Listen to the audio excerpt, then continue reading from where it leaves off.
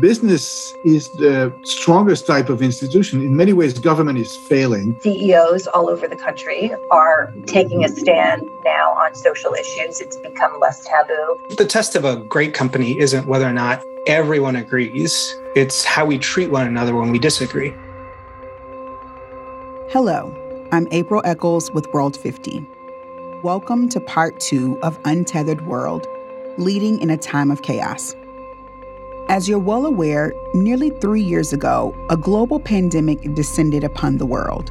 COVID-19 completely upended life as we knew it.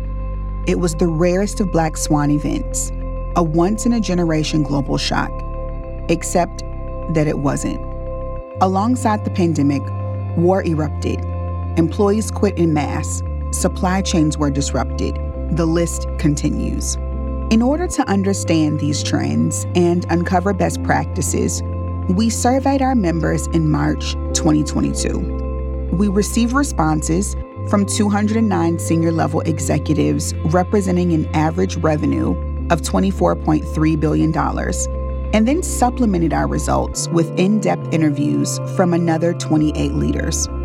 In Part 1, we explored how executives are facing the new call of leadership and bringing employees to the forefront of some of their biggest decisions.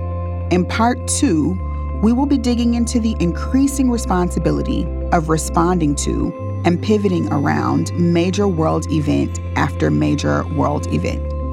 This is Untethered World, Leading in a Time of Chaos. Hubert Joly, former chairman and CEO of Best Buy, has this to say.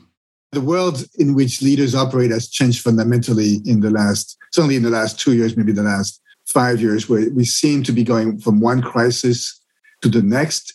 And they're all unprecedented in nature, at least for this generation. And it's also a broadening.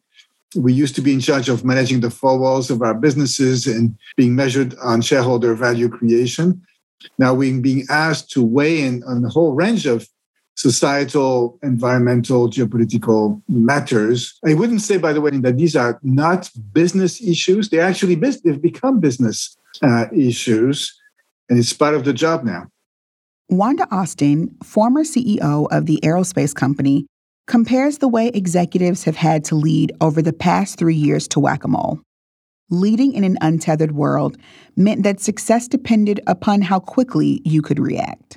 What I see is a tendency toward whack-a-mole, which is that popped up. Let me bang on that. And this popped, okay, now I'm going to run over here. And that's what makes it feel untethered, because it feels like you're chasing, the next bright light that pops into your view. Change is always going to be there. Disruption is always going to be there. And sometimes that is what opens the door for innovation, for people to think about things in a new way or to embrace new solutions. As long as things are the same, it's very hard to drop what you're doing and go do something else or to try a different approach, because what you're doing seems to be working. And there's risk in moving from something that looks like it's working to something that might not.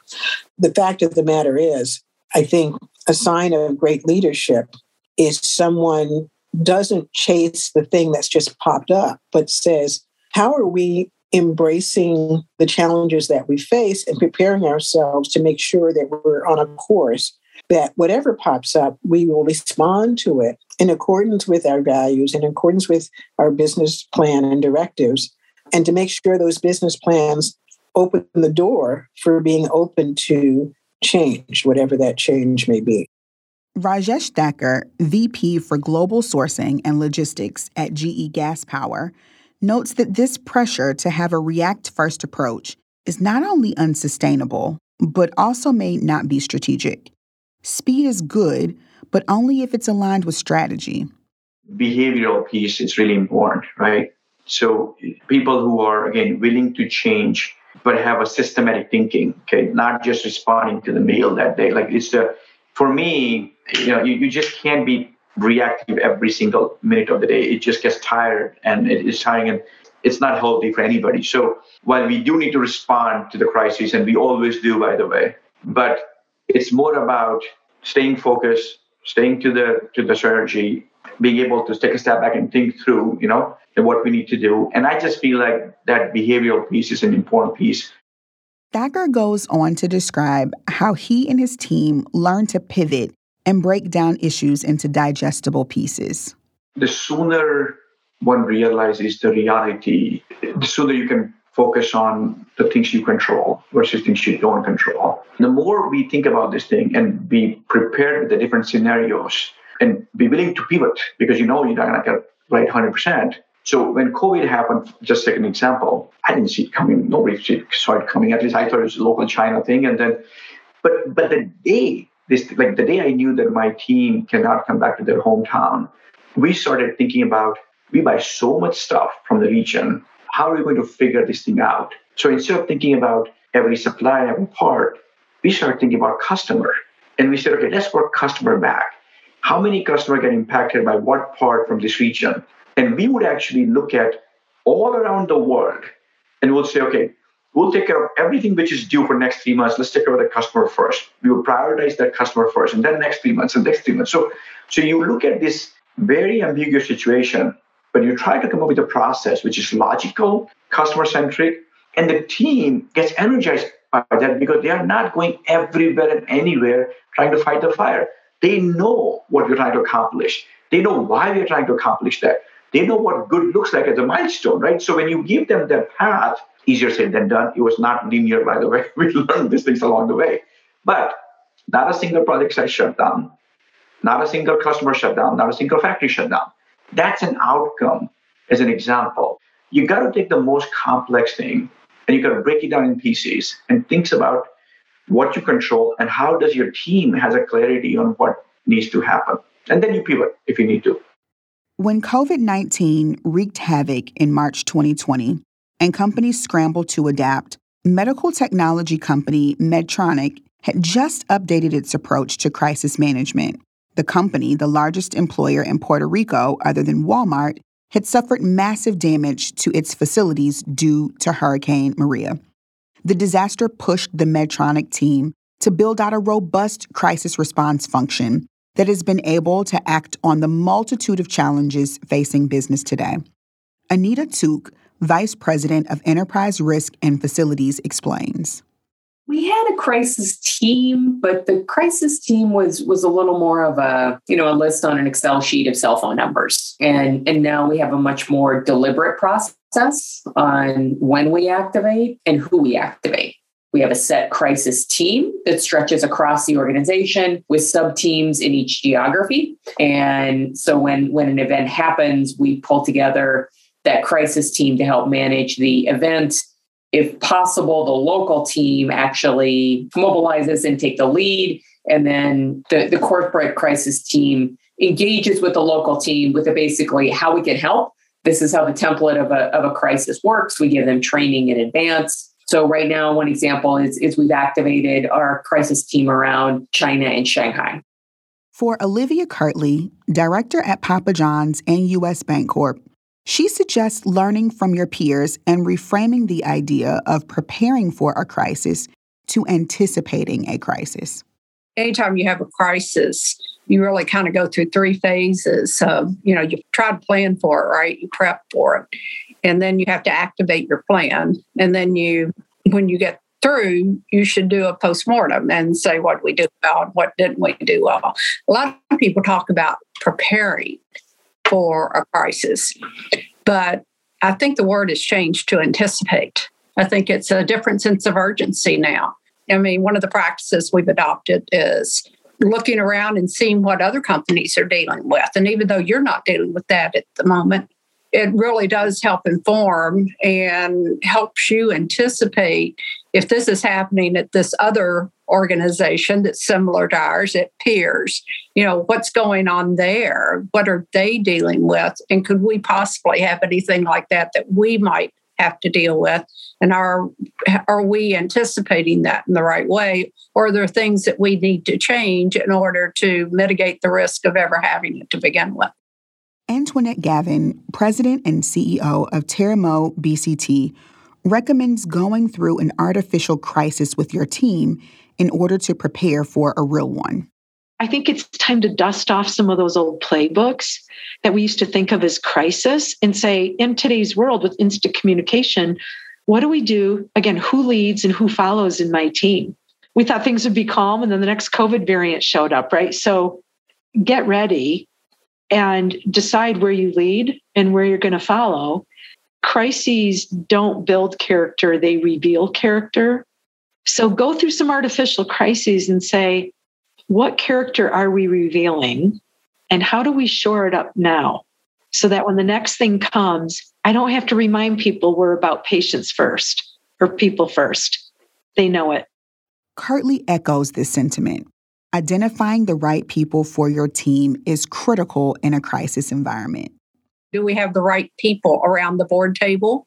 Do we have the right leadership for the board? Do we have the right people in key management positions? Before, if you had, every company has situations where they may have a weak link and they're trying to work with it, right? And then a crisis occurs, and that's when it gets highlighted. And I think the sense of urgency that if you have any known weaknesses in either your people or your processes or your culture, then those need to be addressed in calm times, because they will become really highlighted in a time of crisis. As someone who serves on several boards, including Amgen, Virgin Galactic, and Chevron, Austin shares a serious new challenge that boards are facing with current CEOs. It has opened the door for boards, non-gov committees to be thinking more broadly about you need more than just previous CEOs.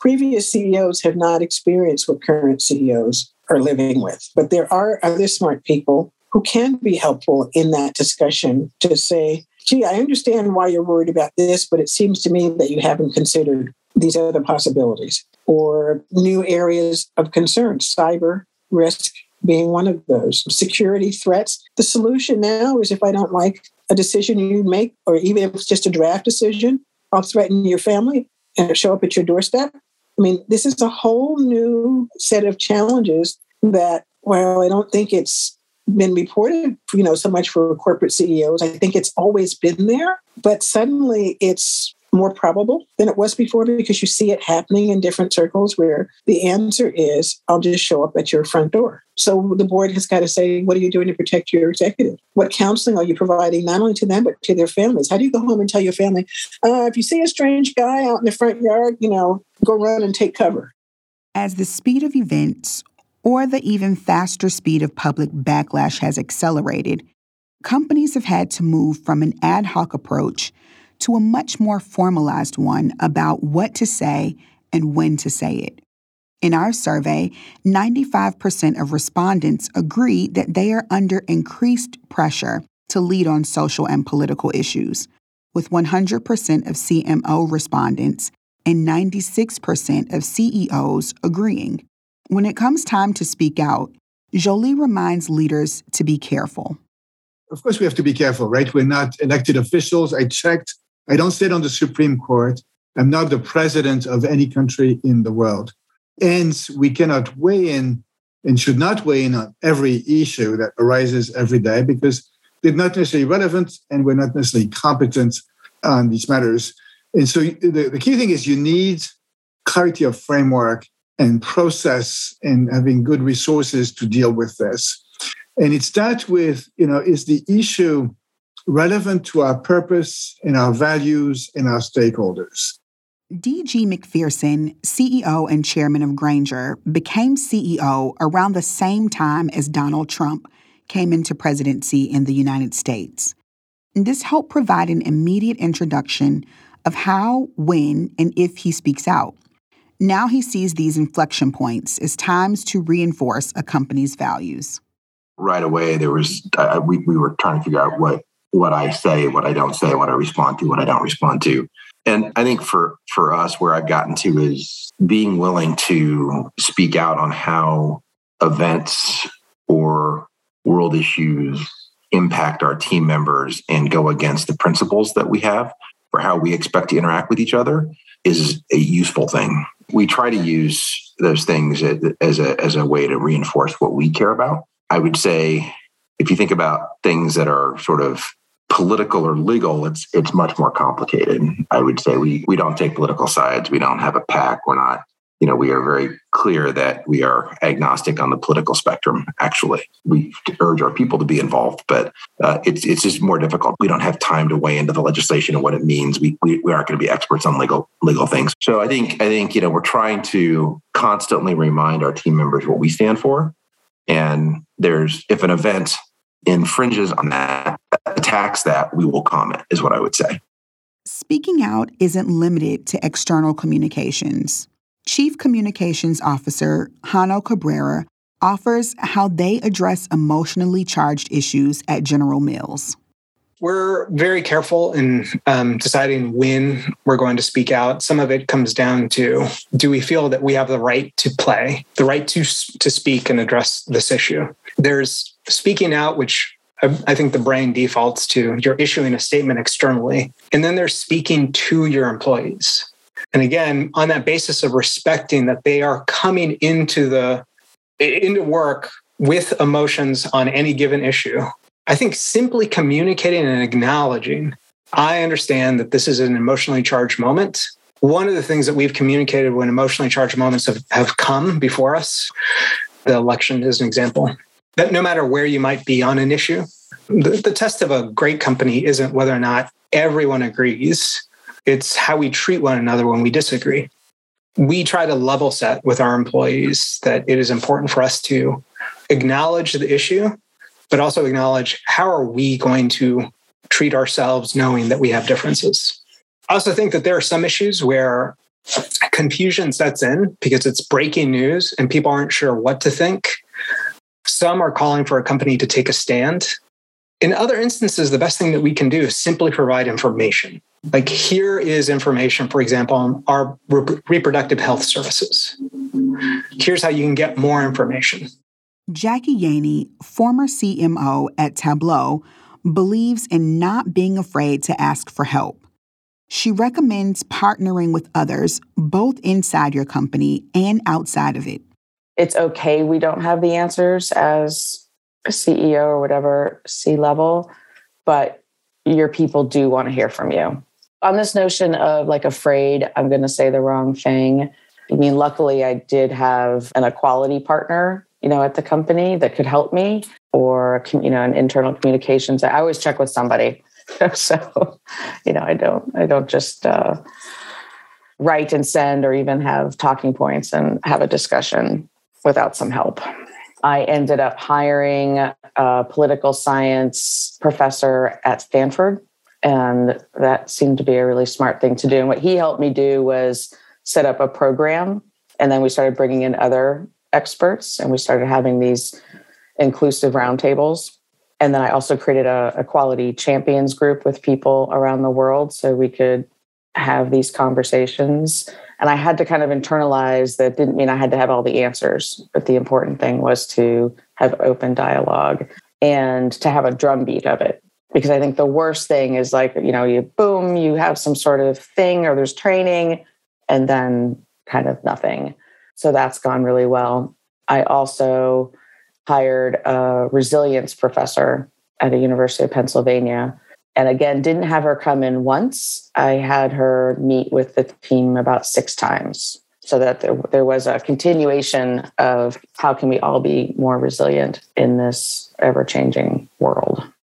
Most decisions are murkier than they are portrayed in the media. For external communications, it's important to educate the public on the realities of operating in politically charged environments. Kirtley provides an example from the restaurant industry. The Ukraine situation is unique in that you had regulatory requirements, right? And so certain things you had to do. And then you had the court of public opinion about things you should do. And then you had your contracts where you might or might not be able to do something, even if the court of public opinion thought that you should. And I'll just use the restaurant industry in general as an example. If you're a franchise model and you don't actually own the restaurants in Russia, Ukraine, but a franchisee does, then you are limited in what you can do because it's not your contractually, it's not your business. Now you can, if you use the Papa John's example, we ceased providing support to the Russian operations, but the franchisee chose to continue to operate the business. So you do what you can do. Of course, you have to make that decision also, what you can do. But that's something, that's a very significant decision. It affects lives and businesses and livelihoods and employment and all sorts of things, even though it's not your operation. We did it through press releases, through media interviews, et cetera, because, people who aren't familiar with that business structure, we weren't the only ones communicating it. Other franchise operations were doing the same. That is a significant decision. And of course, as you know, it had to come quickly. Every minute today is like a week, 10 years ago, because the news cycle never stops. Gavin echoes the imperative of providing context, especially for essential services. We basically make the equipment that collects and separates blood and cells. So if you've ever had a transfusion, or during COVID, if you heard about convalescent plasma, that's the kind of stuff we do.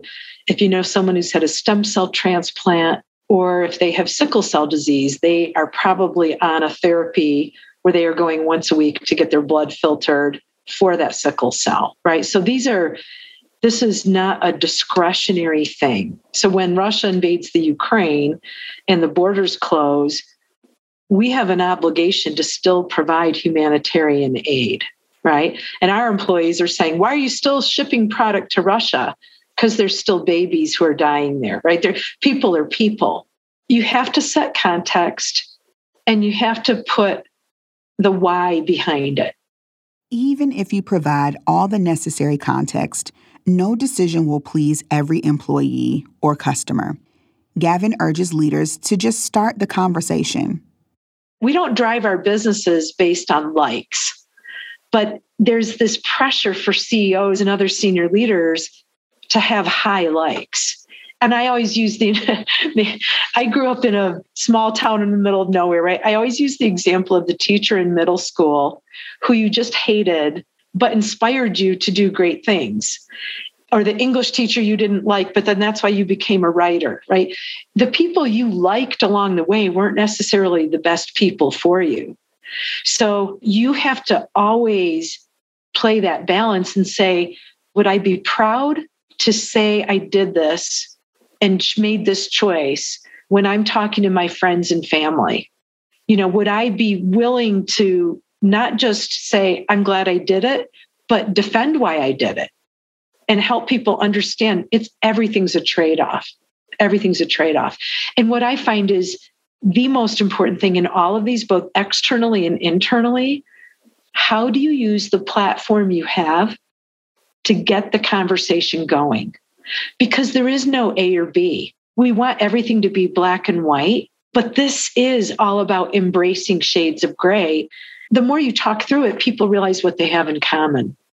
Have businesses overreached, or are they doing the right thing for their stakeholders? There's no clear consensus. According to Hillary Rapkin, Chief Legal Officer at WEX, some executives believe it is their responsibility to advocate because they are filling a void left by governments and other institutions. When government isn't doing what government should be doing, that the business leaders then have to step in and fill that void. And I think that is true. And I think it's probably true even if government were doing exactly what they should be doing. I think we are uniquely positioned as business leaders to have our voice heard and hopefully respected by all our employees. And so I think it's important to take a stance. The problem with taking a stance is there's always at least two sides to most issues. I don't think it should be political, but I do think that they should take a stance on issues. Jolie also sees businesses paving the way and governments falling further behind. We're at a point, certainly in the US, where business is the strongest type of institution. In many ways, government is failing. Political leaders are speaking to their base, so they're taking one side. In a sense, we're the only ones who are looking at the whole spectrum of employees because we need to unify our teams in pursuit of our purpose. And so if somebody is genuinely trying to remove the voting rights, the ability of some of our employees to vote, and we know in this country, there's a long history of that. You just need to study history. Then you need to have their back because nobody else will. It's not for me to decide for whom they should vote, but I want to make it easy for people to vote. So I feel I need to have the back of my employees and allow them to be, the best version of themselves. I also happen to believe, and I'm not alone in the business world, that having a strong democracy, strong, stable democracy and the rule of law is foundational to our version of capitalism. And so making sure that we have a robust democratic process is actually vital to our type of capitalism. And so that's another reason. But the first thing is always ask yourself, why is it legitimate and appropriate for me to get involved? It's not about politics. It's about my purpose, my values, and the impact of a potential decision on my stakeholders. We hope that you have found this research useful and that some of the perspectives expressed here are helpful as you address these challenges. The full report is available and can be viewed at untethered-world.com. Please share your feedback with us or ask further questions by contacting info@untethered-world.com. Thank you for listening.